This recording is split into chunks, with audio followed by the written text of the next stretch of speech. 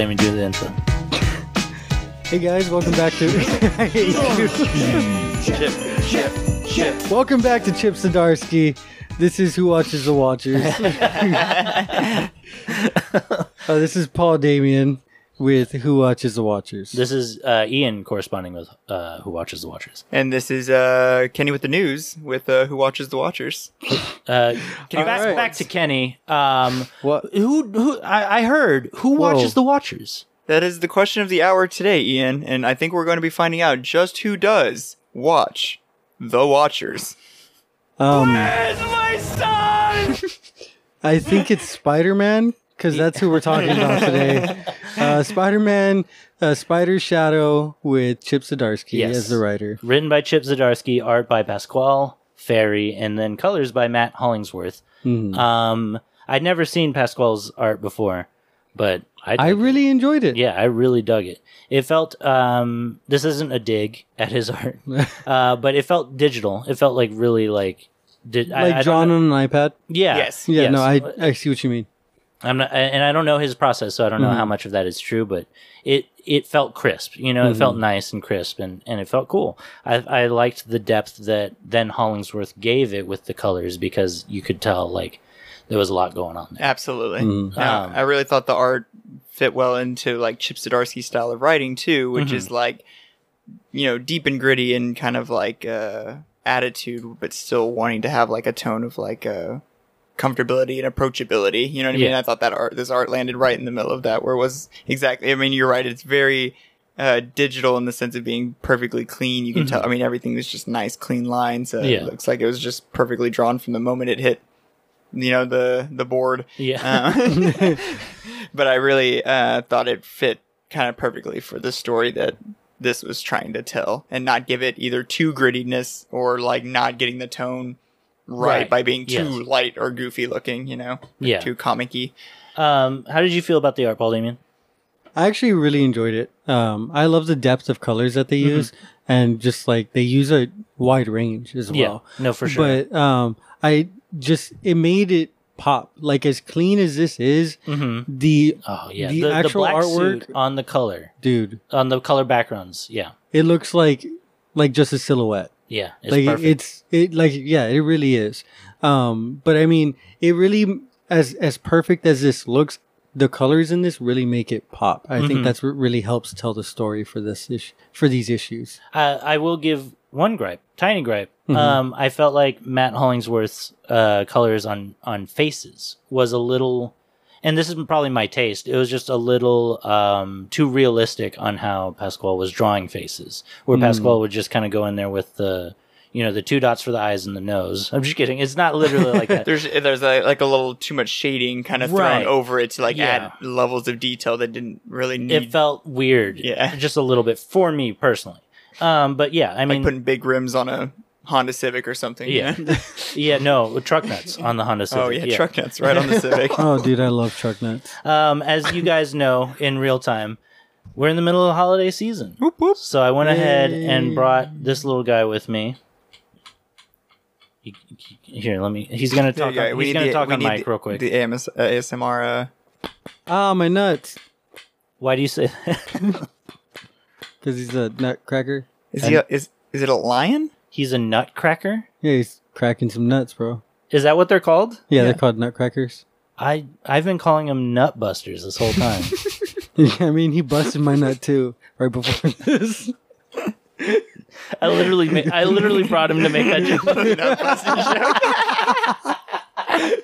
Worth it. Oh, I love it.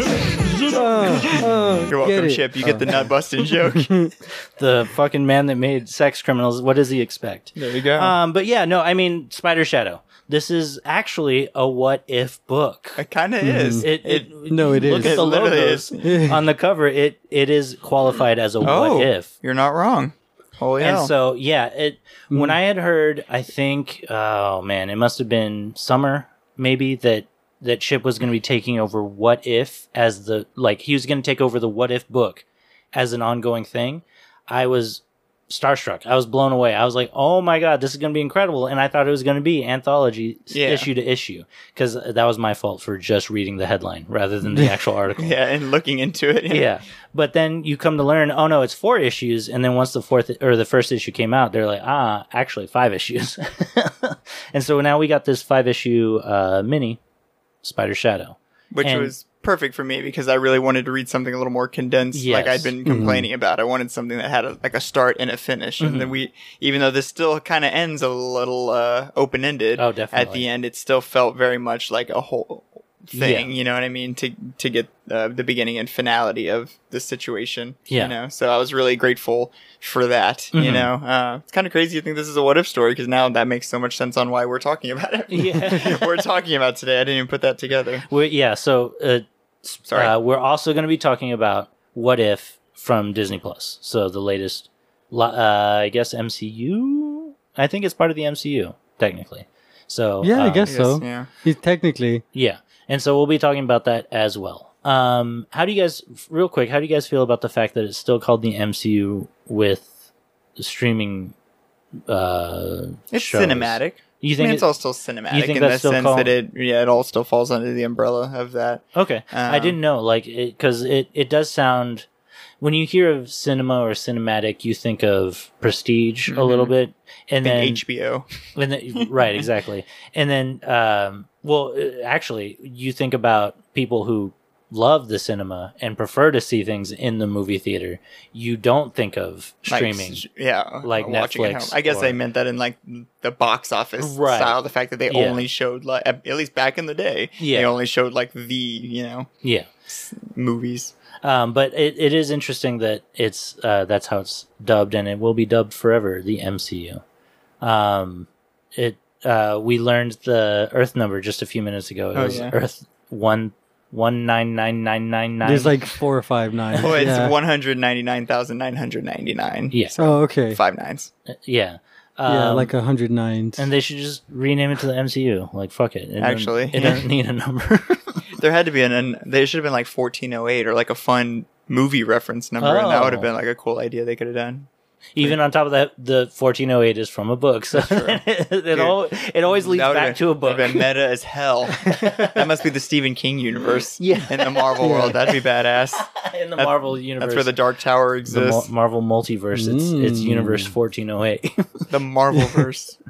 But yeah, Spider Shadow. Yes. One thing this guy pointed out that I was like, damn, that's actually a good call, was that, I was telling him a little about it, and I thought the first issue gives us that perfect little synopsis of what we're getting into, which is what if Peter Parker chose to never give up the symbiote suit, and he was like, oh, kind of like Life Story, and I was like, shit, that's also a Chip Zdarsky book too, where that is kind of an element that happens. So I was like, I was curious which came first. This is brand new. This is brand freaking new. Wow. Okay, so this is fresh off the tape. At the time of recording this finished like a few weeks ago. Got you. So it was an idea that he's already kind of played with before in Life Story, and obviously wanted to delve in more specifically and maybe the immediate ramifications that would come from that situation. So I was kind of like blown away when he pointed out. I was like, damn, you're right. That is something that we've already read from this writer before. The difference, though, I would say, is that in Life Story, Peter is able to resist the symbiote. Like, he has no real control over him. But like in contrast to this one, it has full control over him. Yeah. You know? And of course, in Life Story, he's also using it because it's like he's aging out and needs it to just keep up physically. I think, I know that's a great idea, is that in Life Story, he's older, he's more matured, he's able to think things through, as to where here it's the sliding time scale where he's always young, he's always like late 20s at the most, and he's still going to be reckless with his keepsakes, or his items, his himself, really. Exactly, for sure. But no, I mean, this is an idea that Chip obviously really liked a lot about the Spider-Man lore, is the whole symbiote suit and how it affects the man who is, in the Marvel universe, you look towards as like, oh, he's the best of the best, How do you guys feel about that? The Chip likes to play in this world where it's man and symbiote. I actually really enjoyed it. I don't really you never really get to see something like this of Spider-Man, you know, like where he's kind of the bad guy. Yeah. You know, so seeing it here was really good. It was a really nice experience, really like kind of eye-opening experience because I want more of this now. Like I need more bad guy Spider-Man. Just go watch Spider-Man 3, you know? Oh, dude, talk about a bad Spider-Man. I'm just kidding. But yeah, I mean, no, we literally get him like hurt, you know, injuring MJ and, you know, killing in this and being the ultimate Breaking villain. J. Jonason's hand. Yeah, I mean, shit, yeah. Pure violence, which I definitely appreciated the art at those times because it literally went from being something that was like kind of casual and very clean to all of a sudden being like very violent and bloody and and jarring in that sense. So, oh, dude, when he when he killed Hobgoblin. How did he kill Hobgoblin? Oh, he gouged him. With his he gouged thumbs. his eyes out. Fuck. That's fucked up. Yeah. So yeah, I mean, let's talk about the inciting factor. Well, first of all, he gets he does have the same kind of mentality of like, oh, let me check what Reed thinks of the suit as to where he did in Life Story. Yeah, absolutely. Everyone listening, go listen to our episode of Life Story. It's relevant. Yeah. But in this universe, he's young and he's reckless. And so he's like, no, you don't know what you're talking about. And he's already kind of given into the suit a little bit too. And so he's almost addicted to the suit. Like, it could do all these cool things. Exactly. I don't need anything now, just the suit. Exactly. But it also like makes him like down on his luck at the same time because then he's like neglecting Black Cat and MJ. And so he decides to go to Aunt May, and that's where the kind of trigger that moves this story completely along. forward happens, where the Hobgoblin follows him and kills Aunt May. Yeah, bombs the house essentially. Yeah. Yeah. And then Peter's the only one. He, blind with rage, he forgets about Aunt May to go beat up Hobgoblin and then realizes that she's still in the house. Yeah. So, I mean, it is as much his fault. It's almost the same shit as Uncle Ben's death. Well, and then exactly. The symbiote literally refuses to even allow him to go into the house to 'Cause attempt to save her because of the fire. And it's like, nah, bro, we can't do that. And he just has to be like, okay, I guess I'm not allowed to do that. Which again is his fault for relying on the symbiote so much. Exactly. That's so true. Like he says, it's his responsibility. He says it multiple times throughout this book, you know. Why do you think the symbiotes are allergic to fire? I'm just kidding. Because of Null. Yeah. Because of Null, yeah. Yeah, because the way the symbiotes were made. We should do Venom pretty soon. We should do Donny Cates' Venom pretty soon. I want to try and do that. That's the one with Null, right? Yeah, where we learn I about would Null love and to do that. I really want to do that. Well, because I've been like looking at a lot of Venom lore and shit like that recently, so. Yeah. How did you guys feel about his look when he actually submits to being Venom in this book? Became more spider-fied, yeah. Fucking sick. I thought it looked badass. I liked that they leaned into more of a spider type look, you know what I mean? To keep it more of still a Venom, obviously, style, but give it his own fresh take, and it like is him leaning into the spider side of the persona. I really like the fang kind of aspect of it, but it's pretty much everything from the neck down is still very classic I think Venom in a way. Yeah, he gets bulky too. Like he gets pretty buff, definitely buffs him up. How did you guys feel about the necessity to still shove Eddie Brock into this story?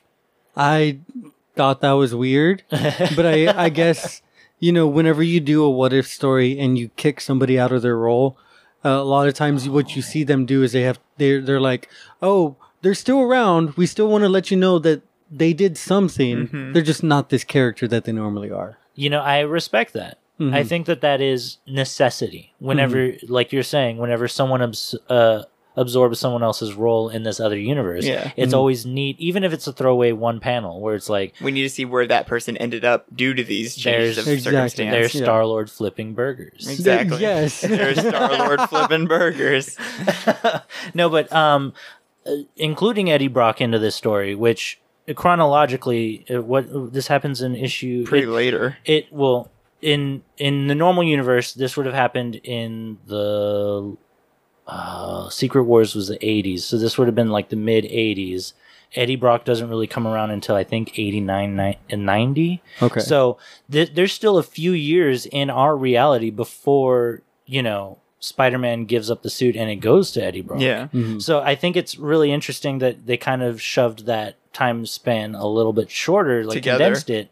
And also that they got rid of like a lot of his heavy hitters, like Octavius and stuff in this book. I feel like it's almost foreshadowing that Eddie Brock's going to be much more important if they ever do a continuation. If there's a continuation from this. Speaking of Eddie Brock, I did not realize I did not see it coming when he stabbed Dr. Octavius in the back. And became I was like, holy Brocktavius, shit, yeah, Brocktavius. which I really appreciated. I like when they were calling him Brock Ock. Brock Ock. Yeah, Brock.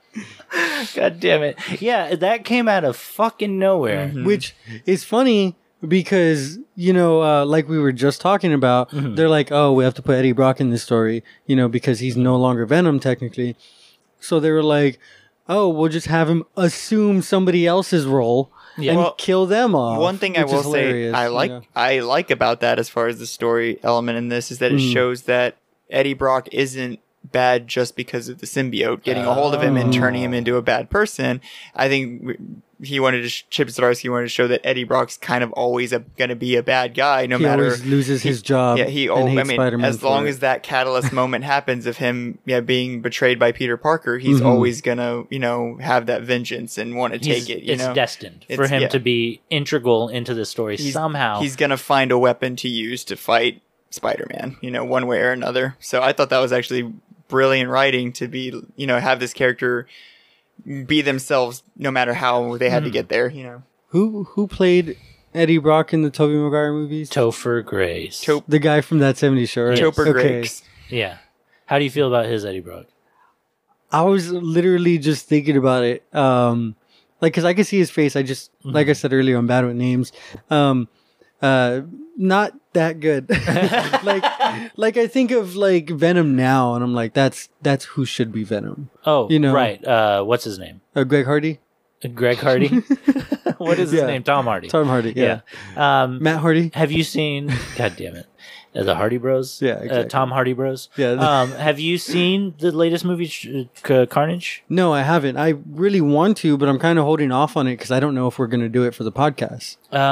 If we do, it'll be once it's on Netflix. Because I think the deal that Sony struck is that the movies, a lot of their movies will go to Netflix eventually, and then a lot of those Marvel-centric movies will eventually then jump from Netflix onto Disney Plus. Okay. And I think that's years down the road. So, I mean, we might do it one day. We could do a double feature. We can revisit. I mean, if we're not going to do it anytime soon, I'm probably just going to watch it. Yeah, then fine. Yeah, that's totally cool with me. Apparently, there's a scene at the end of that movie, or the post-credit scene, that has some heavy implications. So. Oh, for the MCU? Kinda, yeah. I mean, do you know what it is? Yeah, I do know what it is. And you don't want him to spoil it no, for you? I do not want Do you him know to what it spoil is? No, I want to know what it is. And I was like, screw it. Anybody listening will have to just listen. You better watch Carnage. Enough time has passed since the Carnage movies come out anyway, and this is going to come out in another month. That's my mentality here. Close your ears. Fuck, yeah. I mean, I could just go pee real quick. Go pee real quick. I'm just kidding. We're not going to force you off off the podcast. Let's get back to Spider Shadow, though. So Spider-Man be killing these fools. I know. He broke his Batman rule. I love when he attacked Wilson Fisk. Oh, yeah. I love just the who does Wilson angle send on him? Of that panel. Oh, Shocker? It's Shocker and Scorpion. And he just fucking wrecks him. Dude, he beats the fuck up. I just love the Shocker's like, wait, what? You don't do this. He's like, what is happening right now? He's like, he's in shock and awe in the moments of his final and his death. It's funny. We're doing this Chipmas this month, and this is not the last time we're going to see Shocker in one of these books. Oh, what a shocker! You beat him to it. Beat me to it. I think that there is a weird love that Chip might have for Shocker. Oh, really? And I think it's pretty cool. And I won't tell you which book we see him in because I think it's. Oh, just okay. Yeah. So keep an eye out. We're gonna play a Shocker roulette. Yeah, pretty much. But Spider-Man kills Shocker and Scorpion and brings some body parts. Is there Trash Man? He sends it to Wilson Fisk. Hi, loser. Yeah, he sends the body parts to Wilson Fisk. No, he takes them. He brings them. Yeah, He gives them. sends them to him. How do you guys feel about that? Fucking Spider-Man the Delivery Man. That's the Repo all Man. Venom right there. Yeah. So, I mean, that's the symbiote. That's just like, oh, yeah, I'll carry around this man's arm with me. Yeah, no, that's what I'm saying. Like, that's totally something Venom would do. Okay, that's a good call, yeah. Hey, does Venom eat people? In the movies, he does at least. I don't know right? about in the Comics. comics. Yeah. We haven't read enough Venom to know. Looks like we got to read Venom. Let's do it, guys. I don't know if Venom eats people. That's so funny to me. Hopefully he does. That, like, the symbiote in the movies wants to, like, actively Consume people eat all the time. Yeah, because it should be able to sustain itself with just whoever it's, like, Yeah, attached the to. symbiosis is what it's kind of... That's its whole life. Yeah, it's more Exactly. parasitic than, Yeah. I don't know. It's crazy. It's supposed to be like, I guess Tom Hardy's eating twice as much because half of those like a tapeworm, nutrients- you know what I mean? Yeah, exactly. It's got something else you have to feed beyond yourself. Do you think it's getting stronger, like taking the best parts of people that it eats as well, like some So- of their DNA? In Donny Cates' run, Mhm. there is something that they kind of talk about called the Codex, which is whoever the symbiote like attaches to, it Yeah. gains some of their like memories. Yeah, and so like the later offspring are stronger than the originals. Yeah, And so I that's very true. Is like it does feed off of your essence enough to where it gets your memories and some like fragments of your consciousness and holds on to it, which is crazy. Like we in Spider-Man Life Story. I know we're going back to that. Yeah. But with Kraven, the Kraven Venom, and Kraven was long dead, but Venom just held on to his body and consciousness. You know. Yeah, and I mean he loves him. Venom loved Kraven in that universe. Speaking of which, Kraven's one of the only survivors in this book. Yes, Well, yeah. of the bad guys. So that's another thing that Chip obviously loves is Kraven. Yeah, true. And killing bads. Yeah. It's By the way, something we learned. towards the end of the book, you see Beast, and he looks fucking awesome. He looks so cool. Just a flashback on our Uncanny X-Force. Yeah. We've been doing a lot of Beast love lately. yeah, fucking true. Beast love. But no, when he fucking delivers the body parts to Wilson Fisk and just fucking annihilates him, and we just see blood and gore just splattering off page. I was like, holy fuck, this comic just went no fucking bars held. Yeah. Like I was genuinely blown away by that because I was convinced up to this point that Wilson Fisk would become our Like main Main antagonist. antagonist. So it just shot that shit right in the It face. made me think that this was a completely different Spider-Man story that I had like heard about before, Oh. where Wilson Fisk is like one of the biggest bad guys in the story, and then Spider-Man threatens What to kill happens him. in that story? I don't remember exactly, but I remember. I believe Aunt May does die because of Wilson Fisk. Yeah, no, I know exactly what you're talking about. Yeah, and Spider-Man like threatens to like shoot webbing down his throat and nose. That's when Spider-Man reveals his identity for Civil War. Oh, okay. But then I don't remember how they revive Aunt May past that. I think Mephisto? I don't know.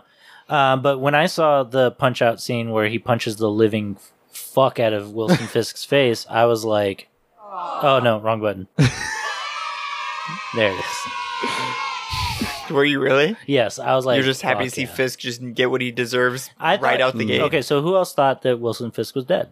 Me. No, Yeah. me. Hands down. Look at the violence. Yeah. Yeah. Like I imagined it took that one punch and Wilson's Fisk head exploded. Like that's how it looks. Yeah. But and I believed that it was the death of the Kingpin that would definitely drive Doc Ock, Mysterio, Kraven, Electro, and Rhino to all feel like they have to work together The to Sinister Six. yeah. So with Jay Jonah to There's 5 of them, and then is J. Jonah Jameson To as become the the sixth. sixth. Okay. Okay, yeah. So yeah, I was a little confused by that because I was like, oh, J. Jonah's just bankrolling it. He's not part of the six, but no, he is. he gets that fucking robot suit, and So he's that's basically the- Arnim Zola. That suit was pretty cool. So that's the Spider Slayer suit. Oh, okay. That is from that's I That's think how I was able to fucking grab him and take care of him so easily. Yeah. That's from Spider-Man's mythos. And so I was like very surprised to see J. Jonah in that fucking thing. Because I think Scorpion was originally like one of the first prototypes of the Spider Slayer. Oh, that makes sense. And I think J. Jonah Jameson bankrolled that. Scorpion, right? I think so. I might have my Spider-Man lore do you wrong. think he just had that in like a fucking storage? I mean, shed? I know for a fact that's canon in some storylines, you know? Yeah.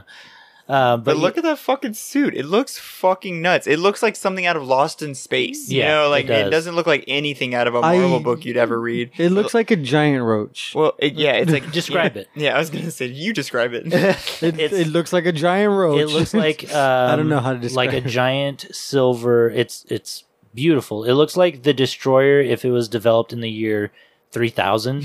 And it has all these like appendages, and then it's just J. Jonah Jameson's fucking Hitler mustachioed face just gleaming through this golden orb. It looks really like a bug. Like it really does. And I think that's really cool. Yeah, it looks very cool.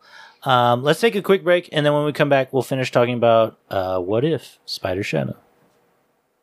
Hey guys, welcome back to Who Watches the Watchers. We're still talking about Spider Shadow by Chip Zdarsky. What if the spider had a shadow? Oh fuck! If he had a shadow, I'd follow him around with a flashlight. And that shadow is murder. It is, and murder. A lot of it. Yeah, in a very short period of time. He kind of went 0 to 100 in this book. He was like, you know what? I murder now, and then just went and murdered fucking everybody he didn't like for about honestly, 2 that's days. what happened. I think. Well, how long do you think this? Actually, what is the time span between this? Because it seems like I'd say like a month. Yeah, it seems like a while you that think he's so? at this. Yes, because it shows Reed and all the other superheroes like trying to figure it out, and they're like, he's killed 11 dudes at this point. You know? Yeah, and they're like, we've been trying to contact you. I was gonna say, I feel like they're also like actively looking for him though, so it's like hard to know exactly. No more than a month, I guess, is what I'd say, because I could believe this is all condensed down into a much shorter time frame than that, and which is just maybe like a week or two at most. Yeah, maybe it was just a few days of him killing bad guys. I think it has to be at least a week. Yeah, in my opinion. But yeah, no, because I mean, Jay Jonah's got to get through that codex and call up all the other Sinister Five, and be like, hey boys, we got a spider to whack, So I think it was pretty brilliant that they cut off Octopus pretty quickly into this book, because I feel like he's very formidable. Yeah. Yes. Like almost too formidable. Being another science person, someone who would use logic to defeat the problem versus just like brute force, Right. He was someone who would come at the issue more like Reed Richards and attack the symbiote and not the spider, And less like Eddie Brock. Yeah, who's just going in there, arms ablazing. Yeah. Well, Brock Ock is a lot different than Otto Ock, Yes, definitely. So no, it's smart to get Octavius out of the way, because exactly, I feel like he wouldn't have been nearly as formidable for that team, or I wouldn't even call it formidable because he wrecked them. If it would have been, because Electro dies, Rhino dies, Scorpion wasn't part of the team. Who was it? It was Electro, Rhino, Kraven lives, Brock lives. Mysterio dies. Mysterio's the first one to die, I think. Dude, Mysterio looks dope in this fucking... I thought so too. Yeah, he looks sick. You can. I like the way you see his eyes. Yeah, you see his smoky head. And then he tries to start doing his parlor tricks, and the fucking comic book turns into fucking like a clown house. It looks so Dude, dope. those panels are sick. Yeah. Oh god, I love that shit. I felt like we were reading like Barrier or something again, with like the wild colors, and just how jarring it was from what we were seeing before. But even something scary is right up before that. We see Beetle, just yet another murder that was off, screen basically. And who's Beetle? Beetle is just another Spider-Man villain, especially around that time period. Yeah. Is he like a B-ranked bad guy? Yeah, so Beetle eventually becomes part of the... A Beetle-ranked bad guy. But I thought it was hilarious that after they find the Beetle and they all like look up, he's just like a monster, just like hiding up in a web, where he's like, like, I'm gonna get your ass. Damn, badass. So, I mean, that panel is fucking sick, because you can see the trees through the web, and it's all in the woods, like by a barn or some shit. It's where both fucking Pascal and Matt Hollingsworth were just fucking firing on all cylinders at this point. It's like they knew exactly the story they were coloring and drawing and fucking killing it. And I think all of this art looks so great, and really lines up to like the intensity of what we're seeing. I mean, like, once again, fucking all of the clown-esque fucking colors of the fucking Mysterio world look nuts, and we only get it for a short bit. Like a circus. Because he takes him out. Before he's just violently ripped out of the story entirely, and we're thrown back into this dark, forested environment. I mean, they were so willing to go from bright, colorful panels to dark, jarring panels, like back to back, and jump back and forth a lot in a way that's really fucking awesome, and I think made this page turning. You know, I think we all read it probably in a pretty short span of time because it was just. Yeah, I actually read it all today. I did too. Really? Yeah. Fair enough. It took me about an hour, and I fucking cranked this one. But yeah, I do. I really, really love this book. And it's after this. It's after his battle with the Six in the woods that he finally is removed from the suit, and it's within the blazing barn. How did you feel about J. Jonah Jameson saving him because he was Peter Parker? He's like, it had to be you, Peter. I think that there's always been that kind of weird kinship with him and Parker, even though the movies very much portray it as like a butting of heads, like, oh, my shitty boss. In the comic books, I think that there was a lot more of like, you know, J. Jonah Jameson does see himself as like a guardian to Peter. Yeah, like hard dad. Exactly, yeah. You think he sees Peter as somebody who could take over the Bugle one day? Maybe, yeah. I mean, that might be true even too. And so I really did love that it was like Chip knew how to plant a mole on the inside that would be able to save Peter once shit hit the fan. Someone to flip, sides right at the right time. Yeah, it's kind of crazy because that genuinely means that J. Jonah Jameson. Yeah, Jonathan.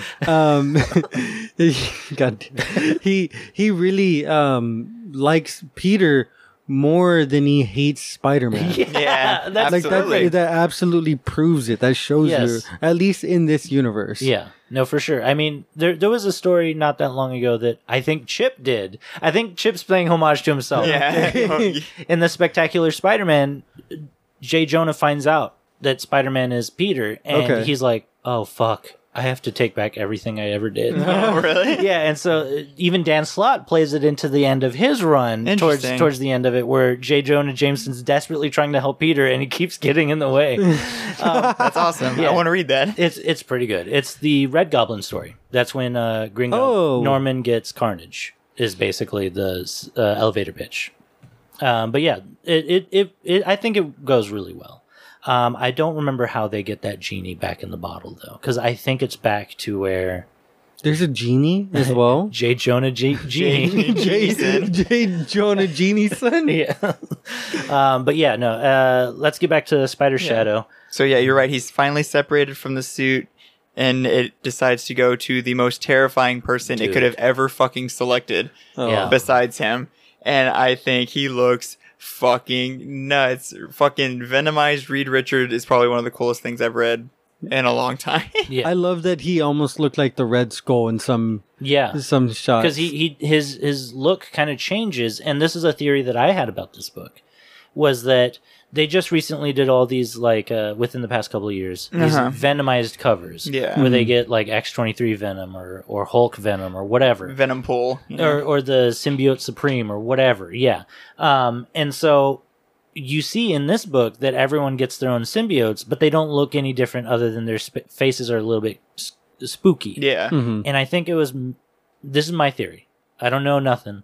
But I think it was Marvel telling him, like, hey, don't design too many characters, too many Venoms in here, because then we don't want that to be the definite look of Beast Venom or Miss Marvel Venom or whatever. So that those can still be however they want. So then we can get another artist to redesign those, and that can be a Pop later on, or that could be a lunchbox or something. And then you have different versions of them. Exactly. Different Venoms. And I even think that the Venomized, like, Mr. Fantastic Pop doesn't even quite look like this, because it definitely exists, I think, and I think it's there might be. That was another theory I had, was that they hadn't done Mr. Fantastic yet, and so they were like, okay, you guys can go ahead and do that one.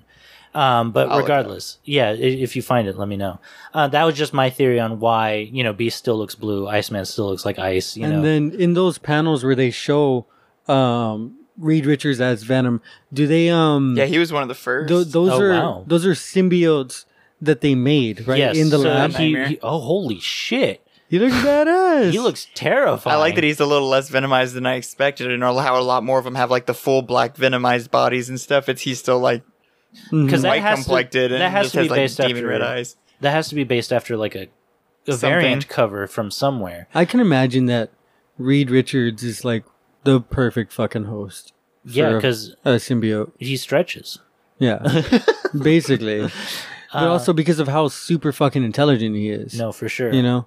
I didn't even consider that. You know, whenever you think about what the Venom is doing or the symbiote is doing to its host, you almost think about Zombied or Ultroned or something, where it's like mindless and being controlled. Exactly. Yeah. But the symbiote is able to really utilize its host. Yeah, because it's able to read their thoughts. Well, manipulate you is even the other side. Yeah. Exactly. And so do you think that is a perfect explanation on why Thor was still able to wield Mjolnir? Is because even though, yeah, sure, he has the host or the Venom, the symbiote on him, he is still him and he is still worthy, even though there's two minds in there, you know? Because his mind isn't necessarily corrupted so much as just being like maybe surrounded by a corrupting force, you know? So Mjolnir still recognizes Thor as himself, even though he's being like enveloped in something evil. And I think Peter even says like he remembers everything as it happened. It's kind of like he was in the background. You know, like almost like he was experiencing his life at a third person level. Right, exactly. So, you said, let Venom take the wheel, you know? Exactly. He was in the back seat. Where's my son? But one thing I was intrigued by, anyway, getting back to this a little bit, was just, I guess, these are the samples that Reed Richards had taken from the symbiote? I think or maybe he's cultivating. Or he's just the one that separated from Peter somehow just managed to get all the way to the Baxter building and something about it. So I'm assuming the Venom symbiote escapes the flaming barn. Yeah, and it shows it on the back of J. Jonah's van, but it's like, how did it get from there? Well, they drive into the city, and so it just decides to go to the last place that it was being studied, which was by Reed Richards. So that was one thing I was just kind of like, I think we just missed the I want a whole issue that's just the symbiote's journey to the Baxter building that day. Oh, like explaining all of it. That would be kind of cool. Or like an upbeat little tune. It's just it's just like walking down the street, taking over people's bodies. You know, it's a digital exclusive where it just shows how it doesn't. So does the symbiote have a name? I'm sure at some point I think it does. The idea is that it's an abusive relationship. It's a metaphor for an abusive relationship where one party demands so much of you. Yeah. And so this idea that the symbiote would be like a jealous girlfriend, where it's like, okay, fine, you don't want to be with me, I'll go be with him and I'll figure out a way to get you back. Yeah, I will get you. I will make you want me back. Yeah. And that's kind of like the idea here, is that the mentality of the symbiote is like, no, it's spiteful. It's like a jealous partner. Yeah. It wants desperately to get Peter back in any way it can, even horrible ones. And so it goes to the smartest person it knows and is like, let's come up with a plan on how to get Pete back. And so, Mr. Fantastic is Venom towards the end of this arc. And he replicates the Venom symbiote and just unleashes it onto the heroes who have come to try to stop him. Coincidentally, all gathered circle around the Baxter building. And it's up to Spider-Man, the Human Torch, and MJ to save the day. Because Black Cat takes J. Jonah Jameson home. That's how they're written out of the story. It's just like, go home. Taking you home. Yeah. And watch Naruto. I was just kind of looking at it, going through a couple pages, and there's a part where the symbiote is like talking through Reed Richards, and he says like, we just like, Peter wants to save everybody, and I know what we can do. We just need more of me. And he says, I've been working on others. So it just, that's the only explanation that they have, saying like how those other symbiotes came. Yeah. That he just created them. Yeah. I wholeheartedly believe that. And I believe he'd have the capability to do that. Especially with fucking Reed Richards' lab. Yeah. And brain. Yeah. But obviously the fucking symbiote wasn't too parasitic on Peter, because we literally get the hottest fucking version of Peter Parker coming out of having the symbiote. I saw him right there. I was like, man. oh, he thick. Yeah. He real It's thick. fucking great. And then the next, Explain the panel, please. It's just beautiful, buff, bearded Peter Parker putting on his more original Spider-Man suit. He's you can it's like see his- halfway on. Yeah, he's like pulling down the torso or the shirt halfway down. So You he's got can- just some nice abs, nice little V cut going on. Yep, Just and you can fucking- see his butt meat from the side. just the chunky oh, butt meat. fucking side butt meat. He's I got love that, side that butt. perfect lumberjack look. them thighs to dies for. You know what I'm saying? Whew. Great job. I was trying to find this one. There it is. But yeah, no, he looks great, and he goes and he saves the day. It's up to him. I'm Dude, kind of from freaking the Black Baxter building. You know? Mm-hmm. I wonder why they. I guess because they were coming out with this comic, but I wonder why they didn't do a what if story on Disney Plus for Spider-Man, like they did with all these other characters. But I guess Yeah. they were trying to stick to the main Marvel universe, like the cinematic universe. Yeah, so the MCU. We'll talk about. Do you guys want to get into? Well, let's Wrap finish this up real Yeah. quick. Which is that we get all the Venomized villains, Right. which are the good guys, which all get a kind of a cool little fight. I thought it was awesome that Invisible Woman finally got her, got some cool time to shine in this comic book. The fucking Ice Cream Man version Oh of my Reed Richards God. we finally Yes. get, looks fucking wild and crazy because whatever reason it decides it needs a helmet, Yeah. to make it extra fireproof. Yeah, that's what it is. And then literally we just get some Phantom X nonsense to get the defeat, which is that they trick it into thinking that Oh, it's illusion. yeah, Johnny is. Oh, I thought that was amazing. Yeah. Just the fact that, like, as soon as you see his glowing eyes, you just know immediately. That's Johnny. They think you think Oh, that's Johnny's- Johnny boy. They convince it to think Johnny is Peter, so Yeah. it climbs inside of him like hell yeah, I got my boy, and then he's just like, nope, burn Flame you on. away, son, Yep. and he flames on, and we get our flame on. Yeah. We get our flame on. Hell yeah. So It's getting hot in here. The Venom kills Mr. Fantastic. oh, but he does kill Mr. Fantastic. Dude, I was so bummed out about that. Yeah, it's literally spite. It's Yeah. the It's like, oh, but he could probably stop us from being together. Yeah. exactly. He And knows so all my secrets now. He kills Mr. Fantastic, and then Johnny Storm tricks it on. Yeah, blazes on, and then a month passes or so. Yeah. There's the funeral. Some time passed. And Sue comes to Pete and is like, "Hey, I've been thinking a lot about all this, and we have a spot for you. Will you be our Fantastic Fourth? Yeah. How honored would you be?" The Fantastic Spider-Man. Yeah, well, yeah, it is the Fantastic Spider-Man. How honored would you be if you were offered the fourth spot on the team? I'd be like, can it be the thing? I feel like Peter would have so much guilt for the death of Reed. It'd be either very hard for him to take up the mantle, or he'd feel almost like obligated He would be completely to obligated. pick it up and take on that position that he feels he's left Yeah, moping. Kind of funny because, like, the way that Peter kind of sees Reed in these comics is kind of the way that Peter sees Tony Stark in the cinematic universe. oh, for sure.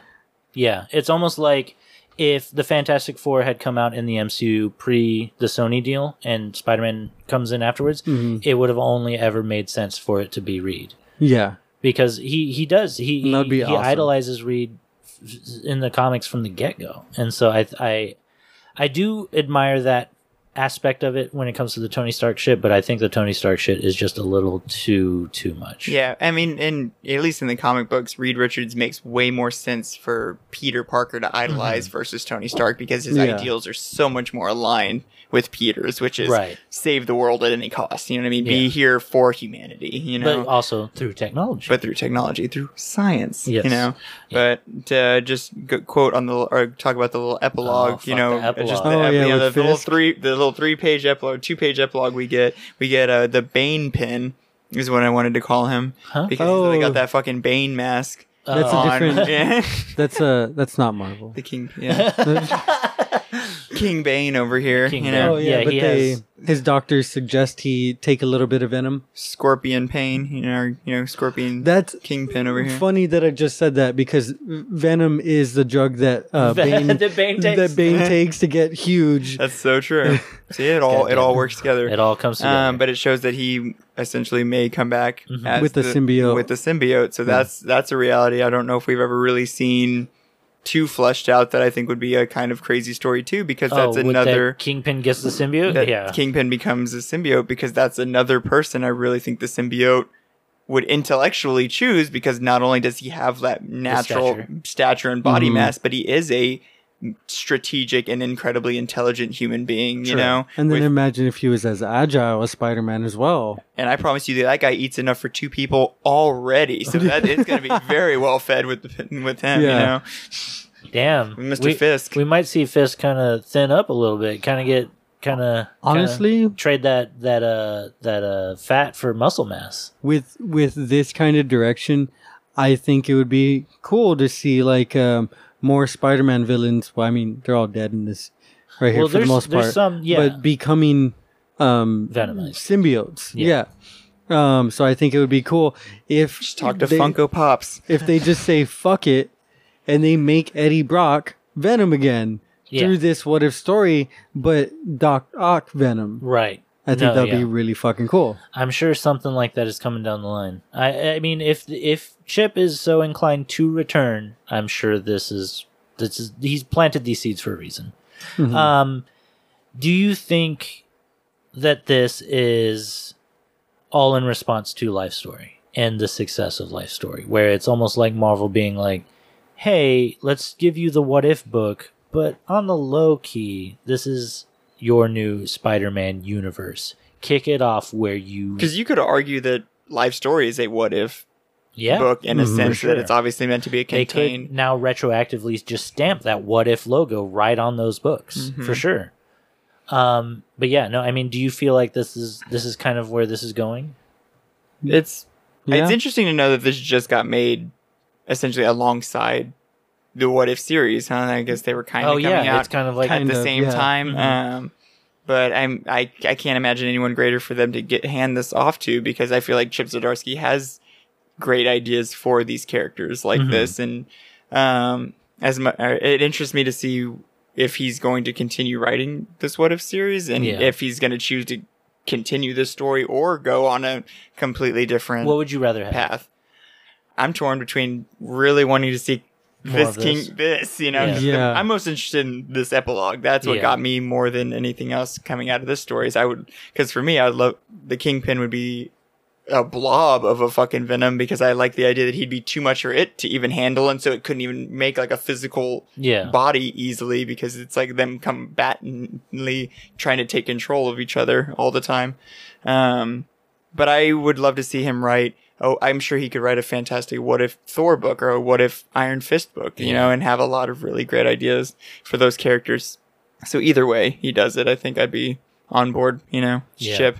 If you guys were going to make a What If book, which character would y'all make it on? Would it be like this, a 5-issue mini? Yeah. Just a short story. I think Miles, frankly. Miles Morales? Interesting. I think so. So you would stick with a Spider-Man story? I think, well, how about this? It would be Miles and Wolverine, but Laura, X-23 Wolverine. Okay. I've always wanted them to have a book. And it would just be Spider-Man Wolverine. But it would just be those two. And it would be a great way to be like, oh, there's a Wolverine book, it's Logan. And yeah, there's a Spider-Man book, it's Peter. But there's also a Spider-Man and Wolverine book, and it's Laura and Miles. That actually sounds really cool. Would you have it like an older Laura or kind of younger? So it might be even more like Life Story, where it's kind of like... Oh, as they grow up? Yeah, I think it would probably take place along like 20 or so years, but I've kind of thought about this before, and I have like this neat idea of them kind of having to reluctantly work together until they finally do like each other a lot. Not I wouldn't make it more than platonic. Yeah. Maybe it would be cool. I always love the idea of these characters where one of them really loves the other, but then learns to say like, oh, I don't have to love them. You know what I mean? So I would maybe play with that idea. But other than that, I think I want to do a book. So it would be like, what if Spider-Man and Wolverine teamed up. Yeah, Yeah. exactly. And then it's even more what if after that. Like, that's Yeah. all you give them. But I like that idea. yeah. That What about sounds you? awesome. What would you do? I think I would want to do a what if Hulk. Oh, But what if somebody else was the Hulk instead of Became the Bruce Hulk. Banner, and then just their journey? So like, See, those are the ideas I love. Is like, what if this person took on that role instead? Like, what if Tony Stark. What Yeah. if Logan was bitten by the spider? You know what I mean? Like, dude. his healing factor would have just fleshed it out. it's so true. but like, what if fucking Deadshot became the Hulk? Deadshot. What if Bane was? Yeah, what if Bane was the Hulk? It's like, what But if? no, I would totally do a Hulk, but I would want to do somebody like Wilson Fisk, who has a lot more control, of themselves mentally. So, or somebody with more willpower than fucking Bruce Banner does. Right. So, I think that would be a very compelling story. But then it just kind of, but at the same time, that kind of leads into like Maestro, Yeah. Maestro sure. kind of role, and it might be a little too redundant, but I still would love to do a Hulk. A what if Hulk? It's like, what if Steve Rogers was most worthy and Mjolnir literally left Thor to go to dude. Steve And it's the Rogers? battle for Mjolnir. And exactly, and so there was literally that spite there, and so we have Thor come to Earth to fight for Mjolnir with Steve Rogers, who's like, he hasn't even come to Earth yet. yeah, and he's like, it chose me. What are you talking? Like, it came to me. You It's know? just the middle of World War II, and just suddenly the hammer falls. Exactly. Oh my god, Kenny, you just blew my goddamn mind wide the fuck open. that sounds That's beautiful. awesome. That's so fucking dope. The battle for Mjolnir during World War II. Holy shit. Would it have Beta Ray Bill in it as well? Like he's doesn't also happen in- like I want that hammer. It literally starts with like Steve Rogers like breaking into Hitler's bunker, and it's like right as he's getting into it, Mjolnir just smashes into the room and just kills Hitler. That's like how he literally like dies. you just see him explode, Like, and like the hammer's not even dirty from blood; it's Yeah. just like steaming. well, I just imagine Like like, it rubble. vaporized. Yeah. I'm imagining this on like Disney Plus, so I'm seeing it Okay. pretty like kid friendly in the sense it'd just be like a pile of rubble and the Mjolnir like resting on top of it. No. And Steve just being like, I'm imagining comic book drawn by Ryan Otley really? smashes right through fucking Hitler's head. And then like as Steve Rogers just like reaches his hand out to grab it, it flies to him. exactly. not even God. not even trying to do it. You just made me so happy hearing that idea. That is something that definitely should Needs be. to happen. Chip, Yeah, I was listen about to to say this. Chip Zdarsky, man. please. Honestly, that's probably the best idea out of all three of us. Yeah. Okay, let's talk about the series on Disney Plus. It was 9 episodes. Mm-hmm. 8 contained, for the most part, episodes, and then a 9th where they all kind of come together a little bit. You were asking why didn't they do a more Spider-Man centric episode? And I think it's because they don't want to play with Spider-Man too much if they're not going to have him forever. I gotcha. Fair enough. And so that was one of my biggest gripes with this show. But then this would be the perfect place to And they use probably him also in. You know what I mean? Don't want to play with True. Spider-Man too much, considering they have a Spider-Man movie coming out right now. They don't Oh, want about like the multiverse too too. many, Spider-Man ideas. Are in Too many people's head. multiverses at the same time. Yeah, no, that's a very good point as well. But as you notice, a lot of the MCU actors came back to reprise their roles. Not everyone was reprised by their roles, including Spider-Man. Yeah. Spider-Man was played by, I think his name is Josh Keaton, Okay. who played him in the Spectacular Spider-Man cartoon. It's cool that it was at least a Oh, Spidey. okay. you Yeah. know? And so I mean, it didn't not sound like Tom Holland. So, I mean, not that I'm like hooting and hollering for Tom Holland, but I'm not hollering for Tom Holland for him.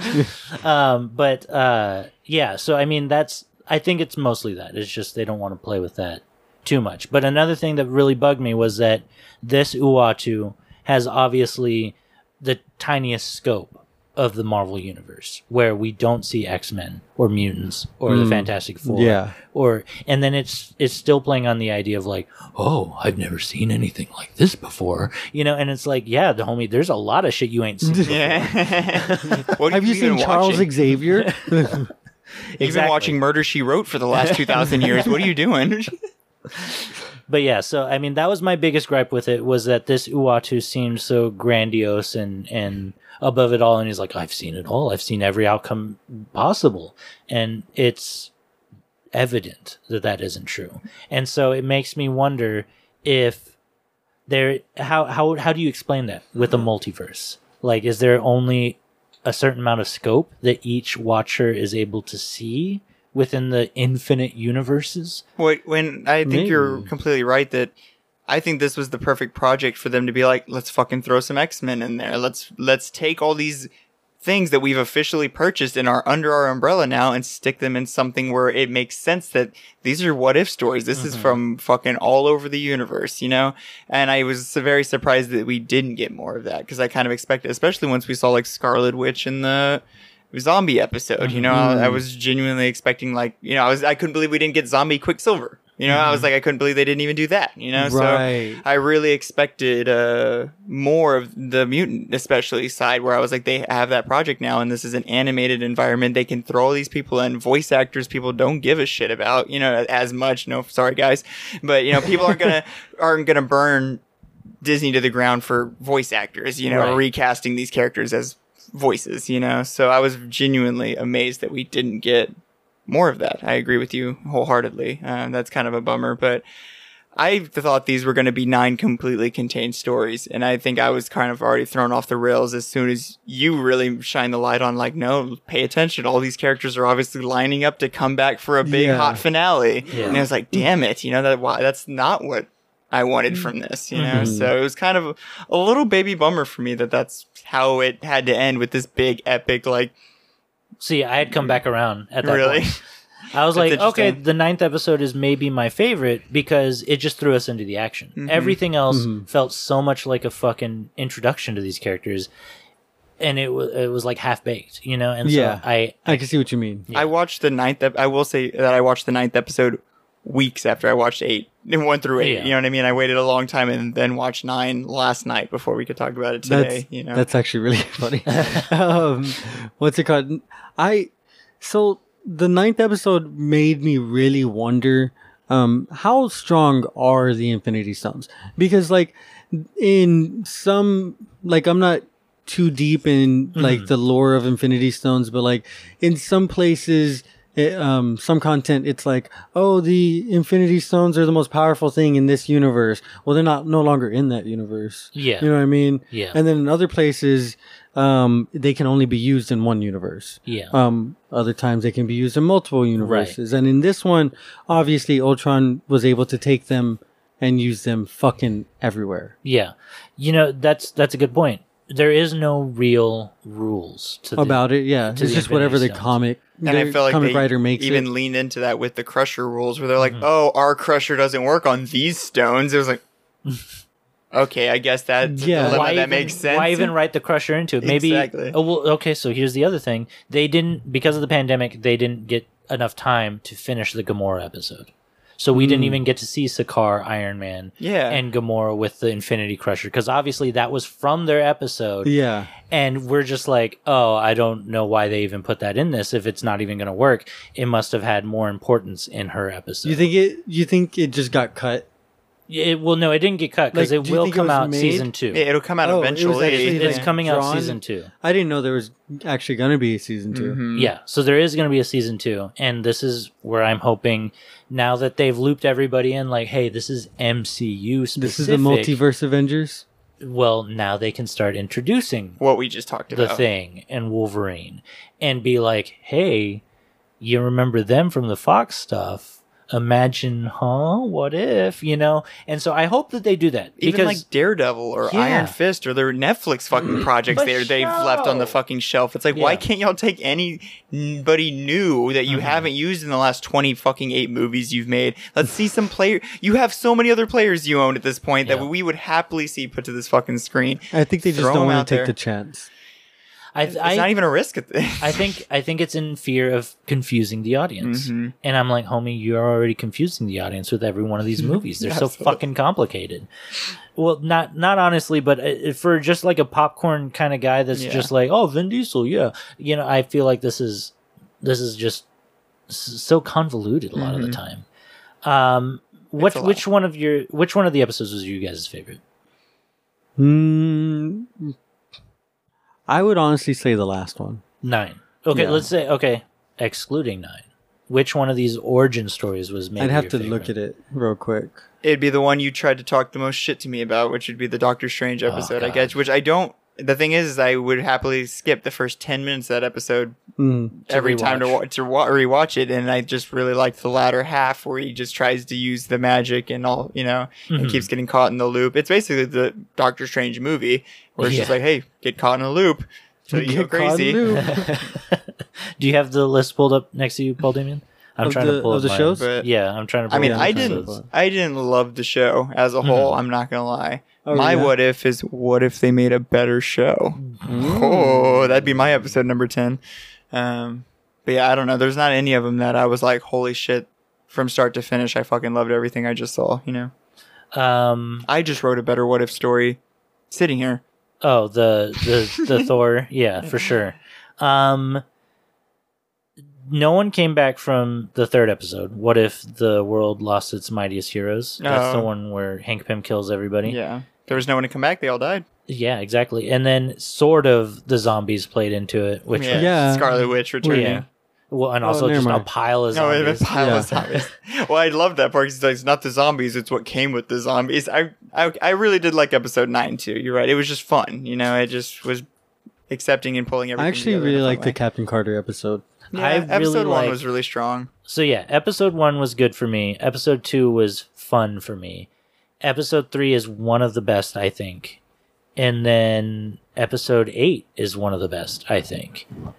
Because I thought it was very cool to see that, like, basically actualized Age of Ultron. Oh yeah, In the episode 8. What if Ultron 1 episode? And then I kind of like episode 7 too. I had Yeah. fun with episode Oh, 7. did you really? So episode 7 and episode 2 are very space based, and you see a lot of space characters, Probably the goofiest and they're episodes. both goofy. And I really enjoyed that about this. I didn't want anything It was- serious that I had to take seriously and actually pay attention to. Oh, and you it's know? the stories about like the heaviest hitters, the ones that have like Thanos and Mm. Thor, and Mm-hmm. the people that are the strongest. Kind of be like, well, they can't be doing anything too crazy. Yeah. Y'all should watch Star Wars Visions. I did watch the first episode because apparently that's the best one, and I thought it was pretty lame. So it didn't. I mean, didn't motivate me I to don't know continue. who you're listening to. That's a good one. You agreed when I said that. Last I didn't time. say it was the best one. You said that you What is heard it? that it was really good. What is it? And it What was is it about? Yeah. it's about a duel Oh. Star Wars between between the first one's just called The Duel, and it's between two force wielders. It's very like Ronin-esque. Yes. Like samurai fight in a small And village. that's more than likely why people like it more than the fact that it's Star Wars. You know what I mean? The animation is It's good. dog shit for me. It's hated pretty it. good. It's cool. Interesting. It's cool animation. I It's think I'm- interesting. It's unique. I think I like stuff more than I hate stuff. So I Yeah. think I'll probably like it. I don't know. If you, But, you like that new Berserk anime, then you'd probably like. Oh, is it? It's very 3D animated. Yes. Oh, well, I I mean, so is really- What If? Well, it's not. It's 2-dimensional, but it's that Like What If? stiff walking. But it's all in black and white. It doesn't even have like the Oh. colored. To give it like. I think that sounds contrast. interesting. It has color. It does have It's the some color. lightsabers Yeah, that, the only color light is like up, yeah. lights. Any electrical device. All of this is getting cut because we're being so I- negative I and agree. nitpicky. All couldn't I believe was you brought up saying was Visions. you guys can watch it. That's literally all I said. And Kenny got mad about it. Frankly, okay, I'll leave it all in. I don't care about Star Wars anymore. I almost Yeah. said Spider-Man. I don't care about Spider Star Wars. Wars anymore. Yeah, Me neither. And I I've got know, a Star Wars I know tattoo. exactly how you feel, but I watched it just to watch it, and I really enjoyed it. And that's the only reason I recommend it is because I enjoyed it so much. Yeah. Whether it was Star Wars or not, it's something new and fresh, and honestly, a direction that Star Wars should have taken a long time ago. I think we had a theory in a previous episode where we said, what if DC just sublet all of their characters out to anime studios? Mm-hmm. And I think that that's one of the best ways they can compete Fuck in yeah. today's market. And Yeah, I wish 'cause they would. Anime's fucking hot right now. Because fucking Jack Snyder is not making good fucking DC movies. Great job. So what do you guys think of What If as a series? Oh, I mean, like the show? Yeah. No, I really enjoyed it. I wasn't really expecting a season 2 though, so I mean, I don't know if that says anything to the series as a whole. Yeah. You know what I mean? It was cool, but I felt more like it's a one-off kind of thing. Yeah, there is going to be more. I thought they should have let Chip Zdarsky write it, from what I'm seeing right now. And then Honestly? maybe we could have gotten a great series. Yeah. 'Cause that right there, what we just read, would have been a badass episode of What If. Fuck yeah. I think it would have had to have been like 2 episodes. I feel like this, even though it was 5 issues, it was pretty meaty, in my opinion. It had a lot of scenery or a lot of set changes. Oh, is and what a I'm lot trying to of, say. A lot of moving parts. Yeah, and a lot of psychological monologuing that we, is very important, because that's what it really, got into, is like the psychological side of Venom, and how it really eats into your personality and convince you to be worse than you are, so Exactly. badass. So yeah. Okay. right, So that's it. Yeah. thank you guys for listening. Rate and review us on iTunes. That helps out a lot. We are going to start reading those reviews pretty soon. Yeah. If you guys give us 5 stars, I'll read your review on the air. We'll read them either way. Just as long as they don't have any slurs. But give us 5 stars. But we'll still read them. Don't put any of those slurs in them. Yeah. You can't no Slurpee bads. You can't trick me into reading a slur word. I'm not like that. Put sofa and then king. He won't get Hey, it. whoa. He won't understand. I don't know what you're saying right now, but that sounds racist. Sofa king. Also follow us on Instagram, and that's going to be in our show notes below. Thank you guys for listening, as always. Next week, Yes. to continue our Chipmas, Chipmas! we are doing Afterlift, Yes. written by Chip Zdarsky. Looks like the art is done by Jason Liu. Yes. This is a Comixology exclusive. I think there is a physical version. Didn't know they made comic books. That's funny. Sorry. I think there's a physical version out on Image. I'm not sure, Interesting. but we're going to be reading it on Comixology. So, Okay. so that's where we'll be next week. We're going to continue this Chipmas for the rest of this month. I think Yeah. it might bleed into this January a little bit. I think our maybe? last episode comes out on the 31st. Oh, okay. On Christmas, Never mind. or And that'll Christmas- be New Year's Eve. that'll be on that'll be a Kingdomus episode. So never Oh, mind. true. So yeah, Chipmas all month. All month long. Come back next week, guys. Let's hit that button one time. All right. We're going to hitch a ride on that Afterlift next week. So we will see y'all then, or we'll see you on another time. Bye guys. Bye. Get the fuck out of here. This is just awful.